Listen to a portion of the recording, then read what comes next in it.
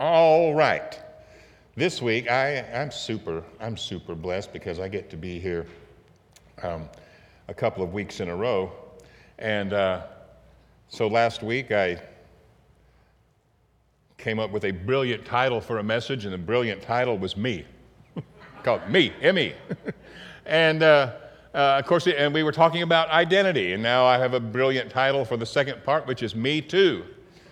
Not me also, but me too, T-W-O. This is the second part of me, our identity. Who are we? And have you noticed, or I was just thinking about it while we were singing, that whenever you talk about who we are, who you are,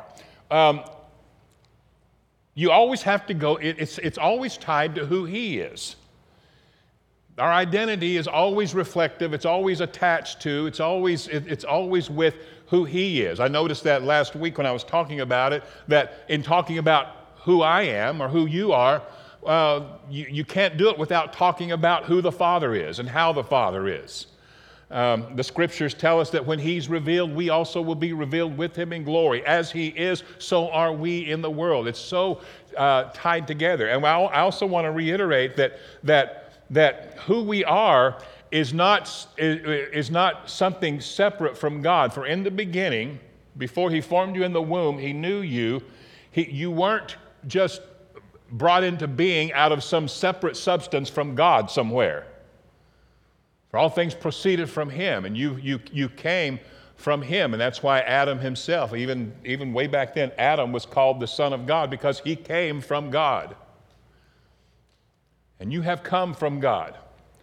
And again, the scriptures have so many references to prophetic or promises about, I will bring you home. I will return you to your first estate. I will bring you to the land that I have given you for your possession. And that land for us in the New Testament is the kingdom of God, the kingdom of heaven.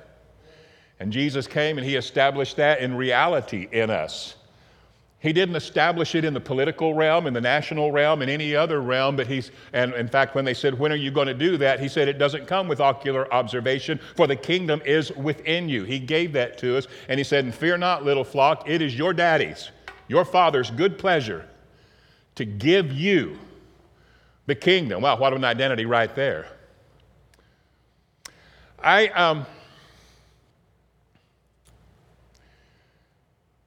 Let me tell you a little quick story about me and where there was a jump in a reality of identity. At this particular time, I had been a Christian a number of years. I was pastoring a church, and at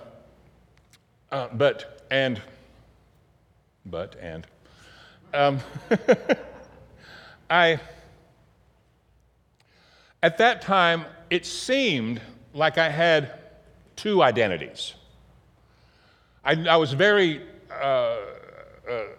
knowledgeable about what the Bible said about us being children of God. It's all over the New Testament. I saw that, could teach from that, but I couldn't. It seemed like I had this other identity, like there were two me's, or I saw I was split in half, and there was good Rick and there was bad Rick.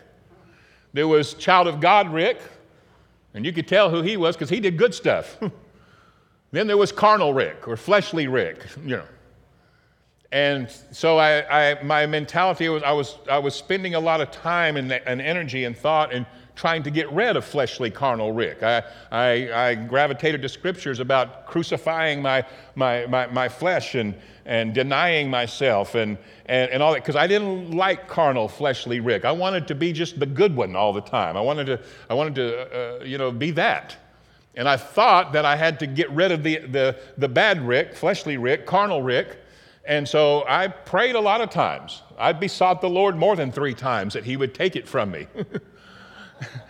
And I've mentioned this before. I've told this before, but I found myself in a hotel room, and I was praying, and I was just so serious. I'm like, God, I don't like this fleshly carnal Rick, and I'm praying, and it was a lot of praying that was going on. And after a while, I had this.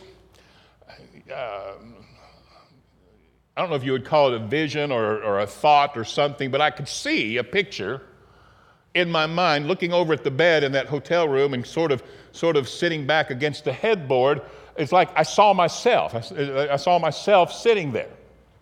And I thought, and I instinctively didn't like that guy. I mean, that's carnal Rick right there. It's what I felt like. And I'm praying against that guy, this image that I've got in my mind here. And I'm praying, and I looked again, and this is one of those things where God was doing something with me and helping me here. But I looked again, and Rick there had his hands like out in a crucified position. And I kept praying, and then it's like he had his head over, like Jesus on a cross, you know. And I did hear the Spirit within me said, son, you have been crucified with Christ. And it did something. It took me to a point where I was just like, it gave me a realization that this thing that I didn't like, which I thought was bad Rick, fleshly Rick, carnal Rick, that part of me that was not Christ-like, that I was trying to get rid of so I could be Christ-like, that was not even really who I was, that I have been crucified, and I realized at that moment that, wow, here I am. I am a child of God, and that's not me. I don't have some kind of affinity for that. I don't have anything of that. Everything about me just wants God, to know God, love God, do the will of God. Everything about me, and I realized all that I am really is a child of God. My motives were there, everything, but there was that other thing. But I got a realization that wasn't me. And that old me was crucified. And everything didn't just change all of a sudden then, but it began to take me to a place to where I was more and more aware that I did not have two natures fighting inside me. Did you ever hear, I used to hear people talk about you got two dogs inside you? You know, good dog, bad dog, and you got to feed the good one so that it'll beat the bad dogs. If you don't feed the good one, the bad dog will always win. And I had that mentality, but that was a revelation that began to grow in me where I realized I am a child of God. And in the real me, my heart is all for God, the things of God. It's all in line with who he is, what he wants, what he feels, his thoughts, all of those things. And that other thing had been crucified. It was not who I was. But also as a man thinks in his heart, so is he. And as you know, I always say, as long as you think you're still a dirty dog that's trying to get good, you're going to act like a dirty dog that's trying to get good. And there'll be a struggle because you'll find yourself acting out your faith, what you believe. And so knowing who you are is very important here. Now, I want to start off with a definition that comes from the Bible in John chapter 1, verse 1. Beautiful, beautiful, powerful verse where it says, in the beginning was the Word. But there's a word there, that translation of the word is the word logos or logos. And my definition that I have for that is logos is the word or the outward form by which the inward thought is expressed and made known. Now, let me give you an example. And John got this. John was writing, I'm sure he was thinking about Genesis 1. In the beginning, God created the heaven and the earth. And the earth was without form and void, and darkness was on the face of the deep. And God said, right? God said. There was a word, the Word. And if you take this definition, it's the outward form by which the inward thought is expressed and made known. So here's this world without form and void and darkness upon it, and the Father has this will, this want, this plan, if you will, and brings forth life and says or sends or gives his divine expression, and life comes where the divine expression was given. And so John, in John chapter 1, says it similarly, and he says, in the beginning was the Word. Now, let's forget the word. Let's think of logos or logos. In the beginning, don't think of it just as something verbalized. Think of it as something alive. Think of it as something that created all things, because that's what John also says here. So the Word is God. The Word is the Creator. The Word is that part of God that is expressed. There was a contemporary back in the days of the disciples and Jesus. Actually, he was born about 20 years BC, actually. But his name was Philo, and he was a Jew. And he lived in Alexandria, which also was a very big Greek philosophical center. But he was what they call a Hellenized Jew, like many of them were. And that means that they were Jewish people practicing Judaism, and they, devout. But they were greatly influenced by the Greek culture, and they took in a lot of their philosophy into their Jewish belief. And so they were philosophical too. And so Philo is the one that's credited with coming up with the using of the word logos for the divine expression of God. And I'm pretty much convinced that John is aware of this and is referring to that, and he's talking in contemporary terms here, and he's writing this, and he says, in the beginning was the Logos. In the beginning was the divine expression of God himself.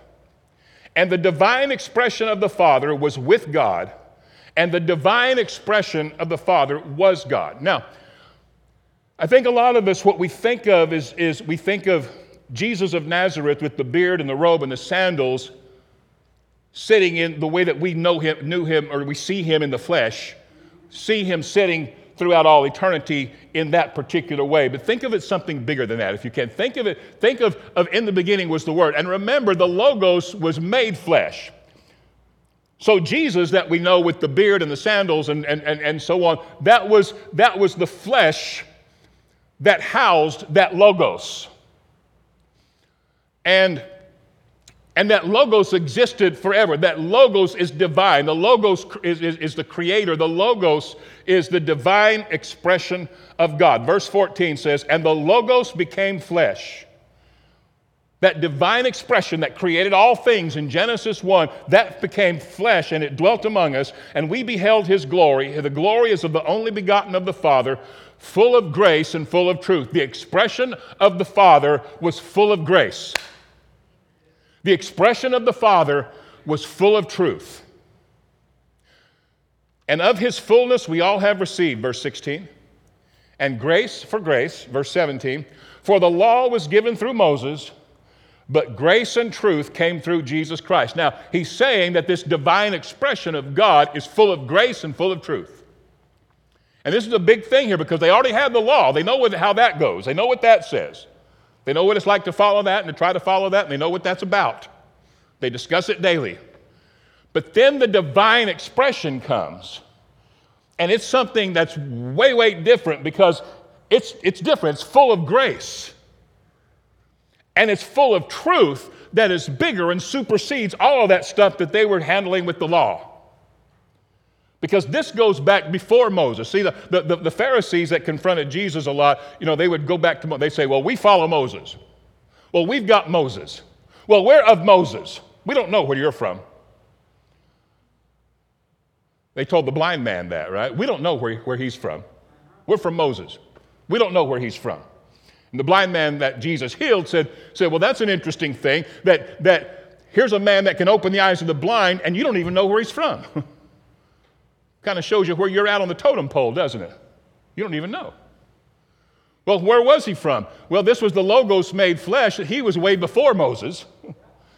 He was that which was in the beginning, that which they saw in that being carried in that flesh of Jesus. It was the living, divine expression of God.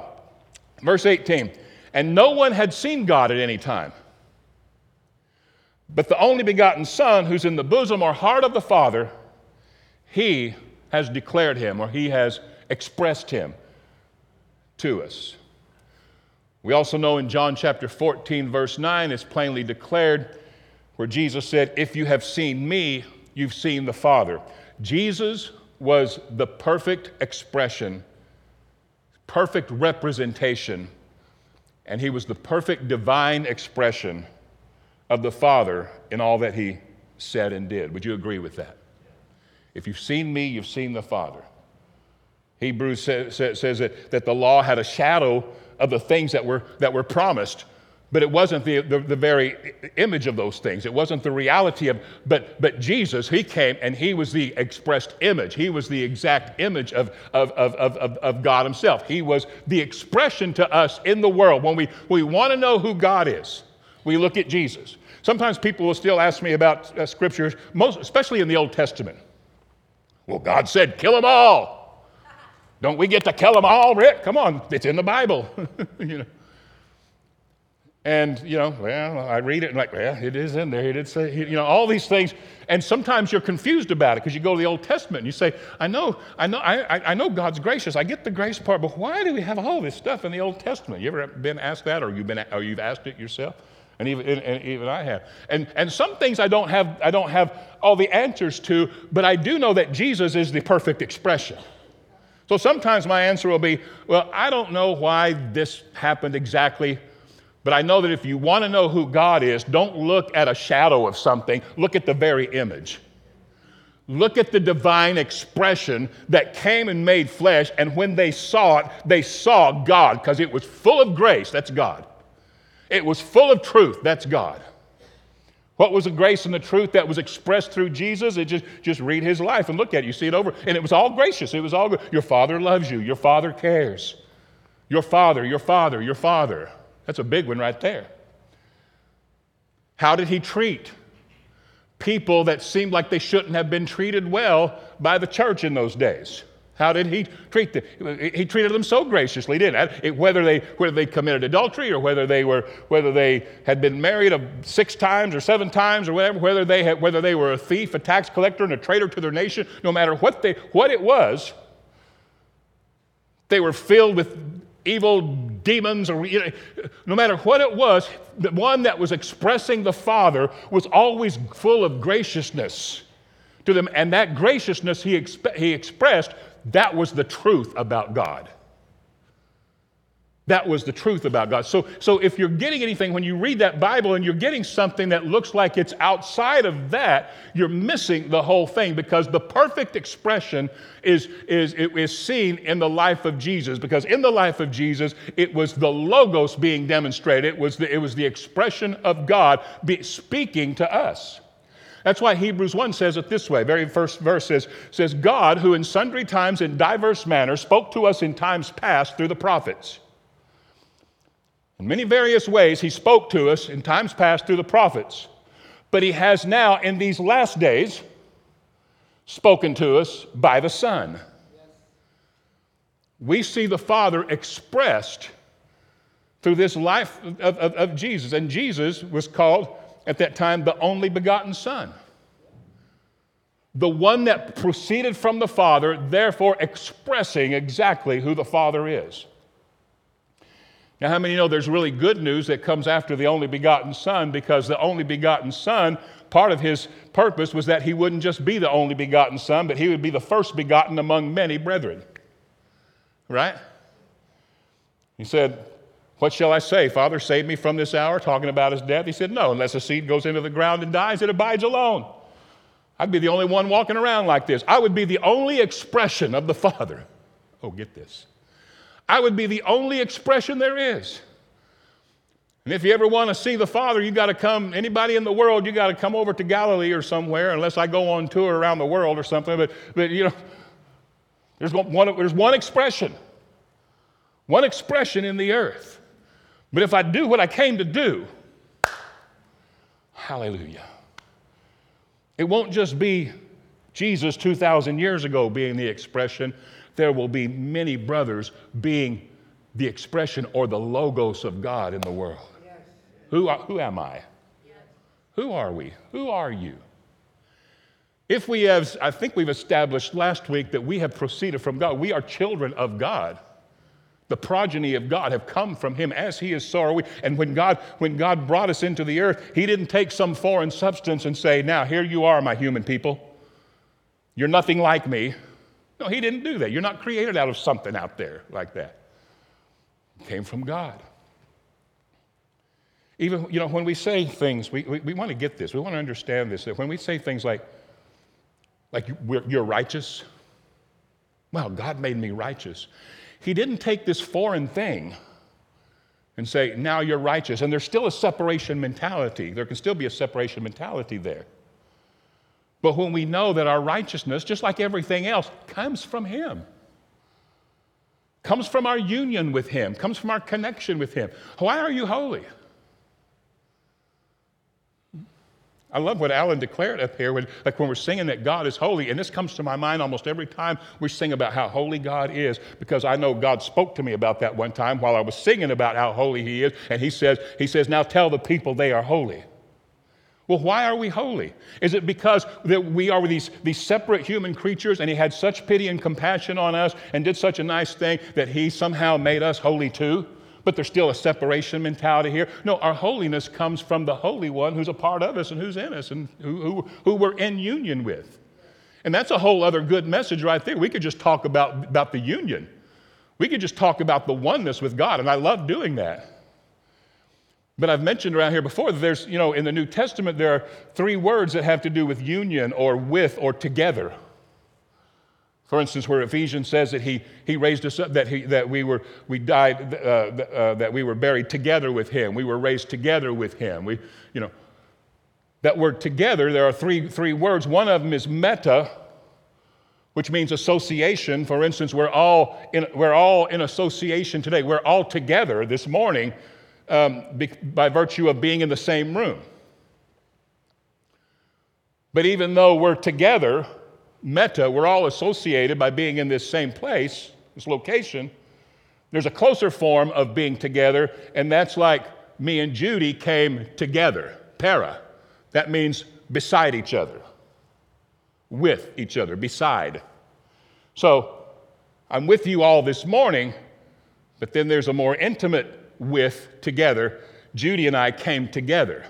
Judy and I are together this morning. But then there's a more intimate one that the Bible uses when He says we were raised together with Christ, and it doesn't mean that we're beside each other or we just have an association somehow. Well, He made me holy. He made me righteous. I don't deserve it, but I'm glad He did. That last word is sum, and that's the word that it used when it says we're together with Him, that we're one in Him, that we were buried with Him, that we were made alive together with Him, that we were raised up together with Him and seated together with Him in heavenly places. We're not just beside Him somewhere. It means you have become one. You are in union. This is how it works, and it's just like when we're this kind of union is you can't tell where one starts and the other one ends. It's like I always talk about pouring tea in water.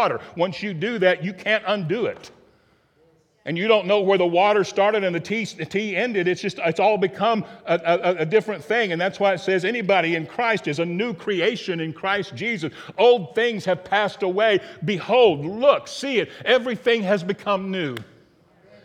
We are not who we thought we are, just the little identities. Yeah. Just the little identities that we once associated with. We have this other thing that has filled up our screen of vision, where God is Daddy when you wake up in the morning. And what does that mean about me? What does that mean about you? That the Son, being the living expression, and the sons, or the children of God, who are we in this earth? What are we doing here? Are we just, it means that we're the living expression, the divine expression of God Himself in the earth today, right now. There was a song by Will Smith. I don't think we've ever sang it here, but there was a song where there's a line in it where it says, "This isn't the second coming of Christ, it's the first coming of me." And I like that because what creation, according to the Bible, creation's longing for, what creation is standing on tiptoe for, is not what we think of as the second coming of Christ. It's looking for the first coming of you. Okay. All of creation is in anticipation, longing to see the children of God come into their own. That's what the Bible says. Why? Because you're the divine expression of God. You're carrying it in your flesh. Yeah, it's flesh. Yeah, it's weak, it's foolish, it's got all that stuff. I know. And that makes it shine even more because we're carrying this treasure in earthen vessels, jars of clay. so that the excellency of the power would be of God and not of us, not of some flesh thing. Not like, well, it's because I'm so great, I'm so strong, I'm whatever. You know, I spent years in a type of Christianity where there's a lot of hero worship. He's so anointed. She's so anointed. Wish I was anointed. Gonna get anointed someday. What are you gonna do? Gonna keep praying harder. Gonna study more. Gonna give more. I'm gonna work harder for the hero here, and you know, all the things, you know, because they're anointed and I'm a dish rag. But yeah, oh. And you felt like that. And there's this envy, like, I want to be anointed too. I want to be special. I want to be chosen. I want to have power. I want stuff. You guys somebody's feeling sorry for me. It is pitiful, isn't it? But revelation changes everything. One thing, it takes away the envy. It takes away that feeling of pitifulness when you know me, you know who you are. I'm God's boy. I'm God's girl. I mean, really, and not in a real powerful way where you realize that. And as you see this, also be aware. And this is what I'm getting at today: is we are also that living expression.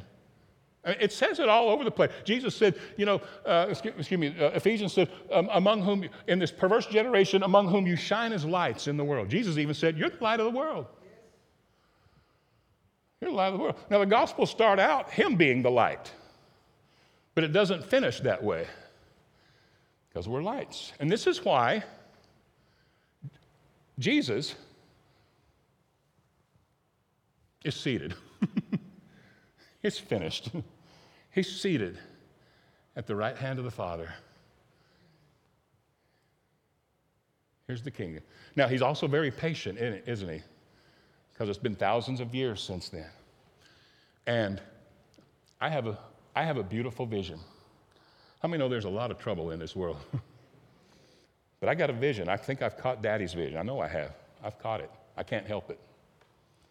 See, and that happens also from a realization and a walking with an experience more and more of being one with Daddy.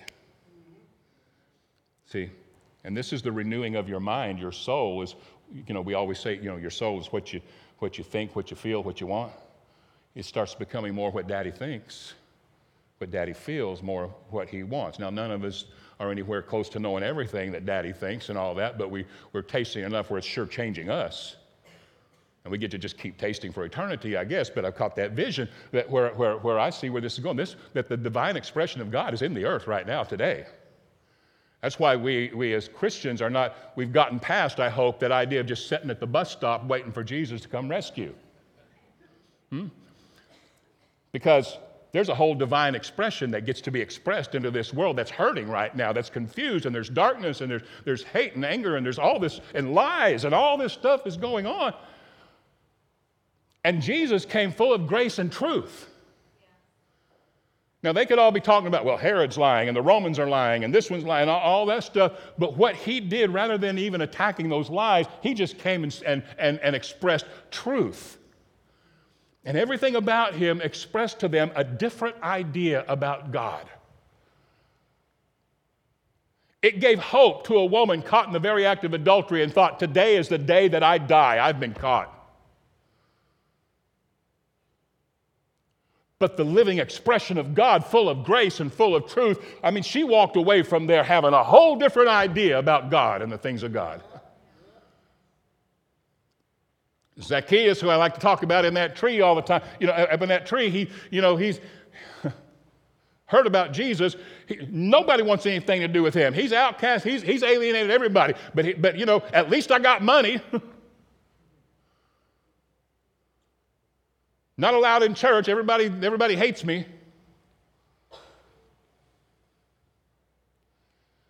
But after encountering Jesus, the living expression of God, he's got a whole different idea. And he's got hope, and he comes away from that meeting with a relationship with God. I love that. Jesus was full of grace and truth. Did you ever notice that Jesus, we don't see him going out, calling out the sins of society like a lot of the church world does. In fact, the way he expressed the Father, they're the ones that told him what they were doing. We don't see him saying anything to Zacchaeus, but Zacchaeus, by the end of that supper, he's just like, hey, I've been stealing money and I want to pay it back. Jesus was the expression of the Father, full of grace and full of truth. This is why we want to be, it's a good thing to be established in grace. It's a good thing to know the depth of the love of God so we can be filled with the fullness of Christ. It's a good thing. What's happening? Now, we're not Jesus, we don't have to be, but we are children of God. And we are expressing the Father. And this is what's happening to you and me, is that the fruit of the Spirit is manifesting more and more the more we see the grace and truth of God as it's expressed through Christ. And it's being revealed to us by the Holy Spirit. And so what's happening? We're being changed. Me, you. Your soul, your mentality, what you think, what you want, what you desire, how you see things. Things are changing. Can any of you say that since I've discovered the expression of the Father full of grace and truth? Let me say it this way. How many of you have had a change in your Christianity to where you once didn't see or experience a whole lot of the grace of God, but something has happened either through an experience or over time to where now you see God a whole lot more beautiful and gracious than you once did as a Christian? That's probably most of us, if not all of us here. What is that?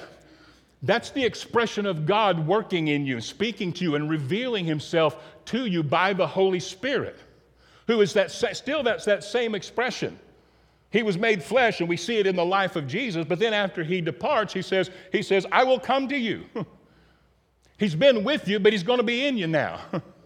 And he'll be loving you from the inside, and I'll be teaching you from the inside and revealing myself to you from the inside. And it's changing us. And with that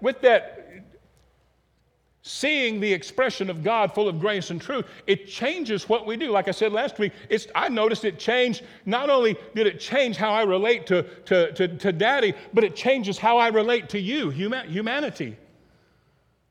I'm finding what's happening to me. I seem a lot more gracious. Where I once would have, looked at some of the sin that some of you guys are doing out there, and I cut you off at the knees.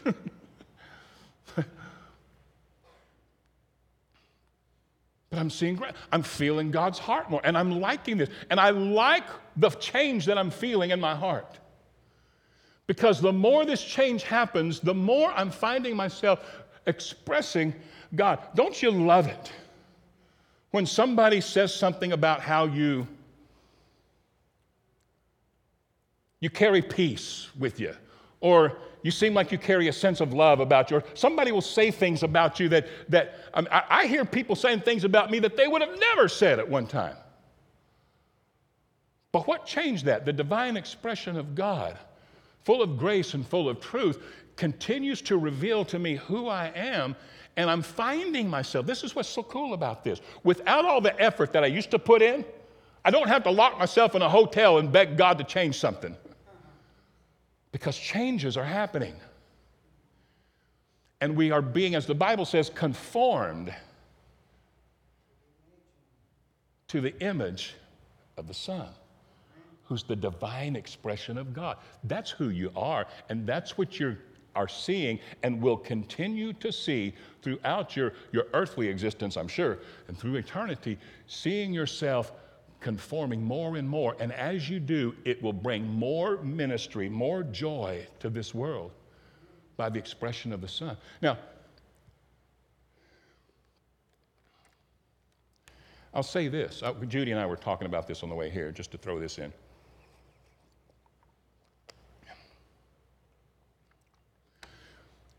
Let's be aware. The expression of the Son is happening all the time through the church. And not just in the fruit of the Spirit, but in demonstration of the Spirit. We were talking about healings and miracles because I was in a realm where that was the major thing. That was the big thing that you did and you wanted and you focused on. which we love God answering prayer. We love people getting healed. We love seeing a miraculous working of God. But the truth is, it happens so often. It happens day to day.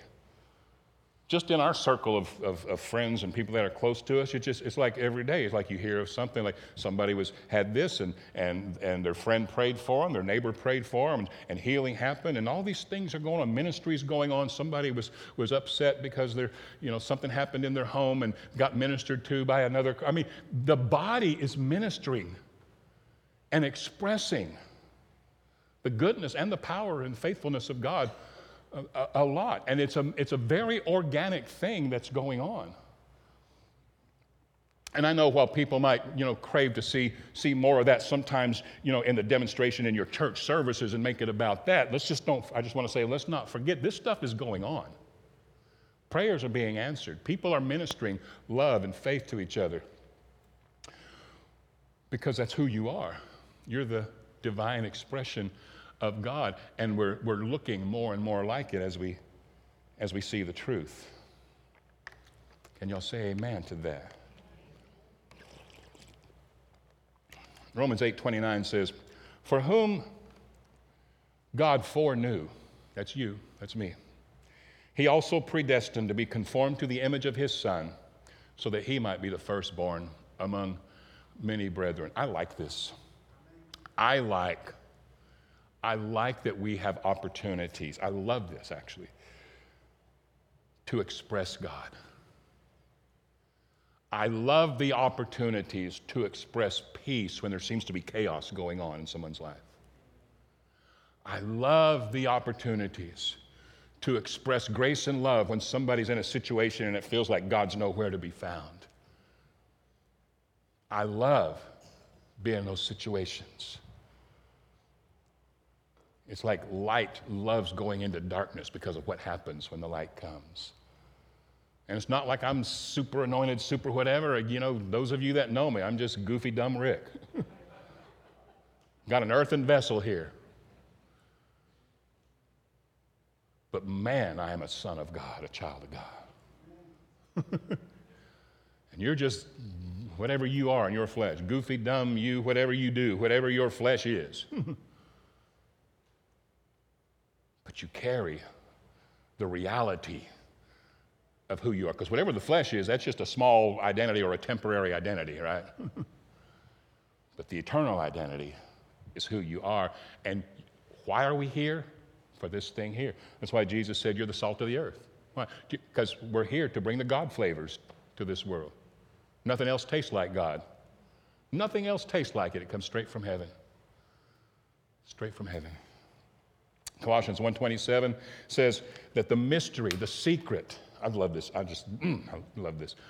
The secret that has been hidden from the ages, this secret, this reality, this truth, this eternal truth that's been hidden from the ages. Nobody knows, but now is revealed through Christ. And that mystery is Christ in you, the hope of glory. Who are me? Who are me? Who are you? We are this new creation, not just flesh somebody trying to get along, trying to deal with the things of this world. Man, I'll tell you what, this kind of truth, it'll take you to another place when you feel like all you're trying to do is get by, when all you're trying to do is survive this thing, all you're trying to do is not go crazy. Just a glimpse of reality, just remembering who you are elevates you.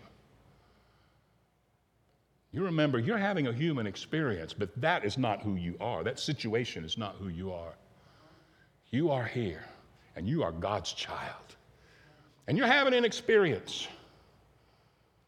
But how many of you found out that when you look to the things of reality, when you look to the things of the Spirit, even the hardest of things begin to become very, very bearable?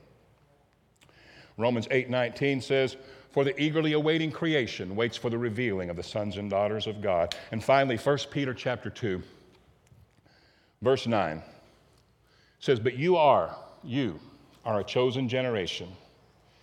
You're a royal priesthood, you're a holy nation, his own special people, that you," watch this, "that you may proclaim the praises or the virtues or the goodness of him who has called you out of darkness into his marvelous light. What does that mean? It means you couldn't see at one time, right? It was dark. Isaiah 29 spoke of this day when he described the people. He says, my people, he says, they draw near me with their lips, but in their heart they're far from me. They're not experiencing me. He says, but in that day, the deaf will hear the words, the divine expression of God. The deaf will hear, and the blind will see out of obscurity or out of darkness. And this calling that we have, you are so blessed this morning. If you can hear this, it's because you're so blessed, because you, by the divine expression of God, were called out of that darkness, the blindness, the obscurity. Look how blessed you are. And called into this marvelous light. You know what you're seeing? And I'll tell you something, and this is not,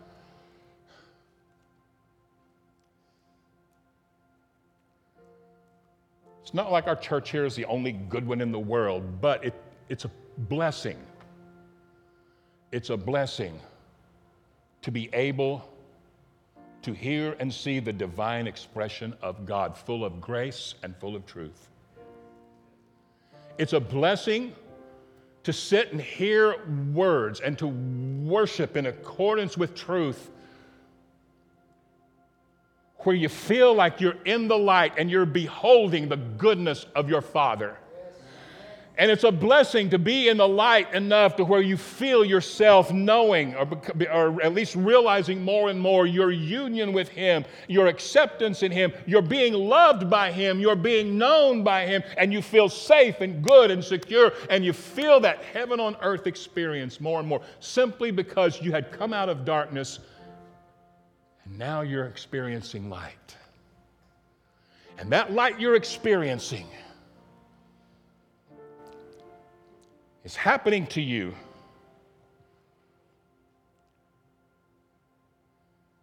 and you're living more and more like who you really are. And who you really are, it's speaking something to this world. And will continue to, more and more. It'll speak.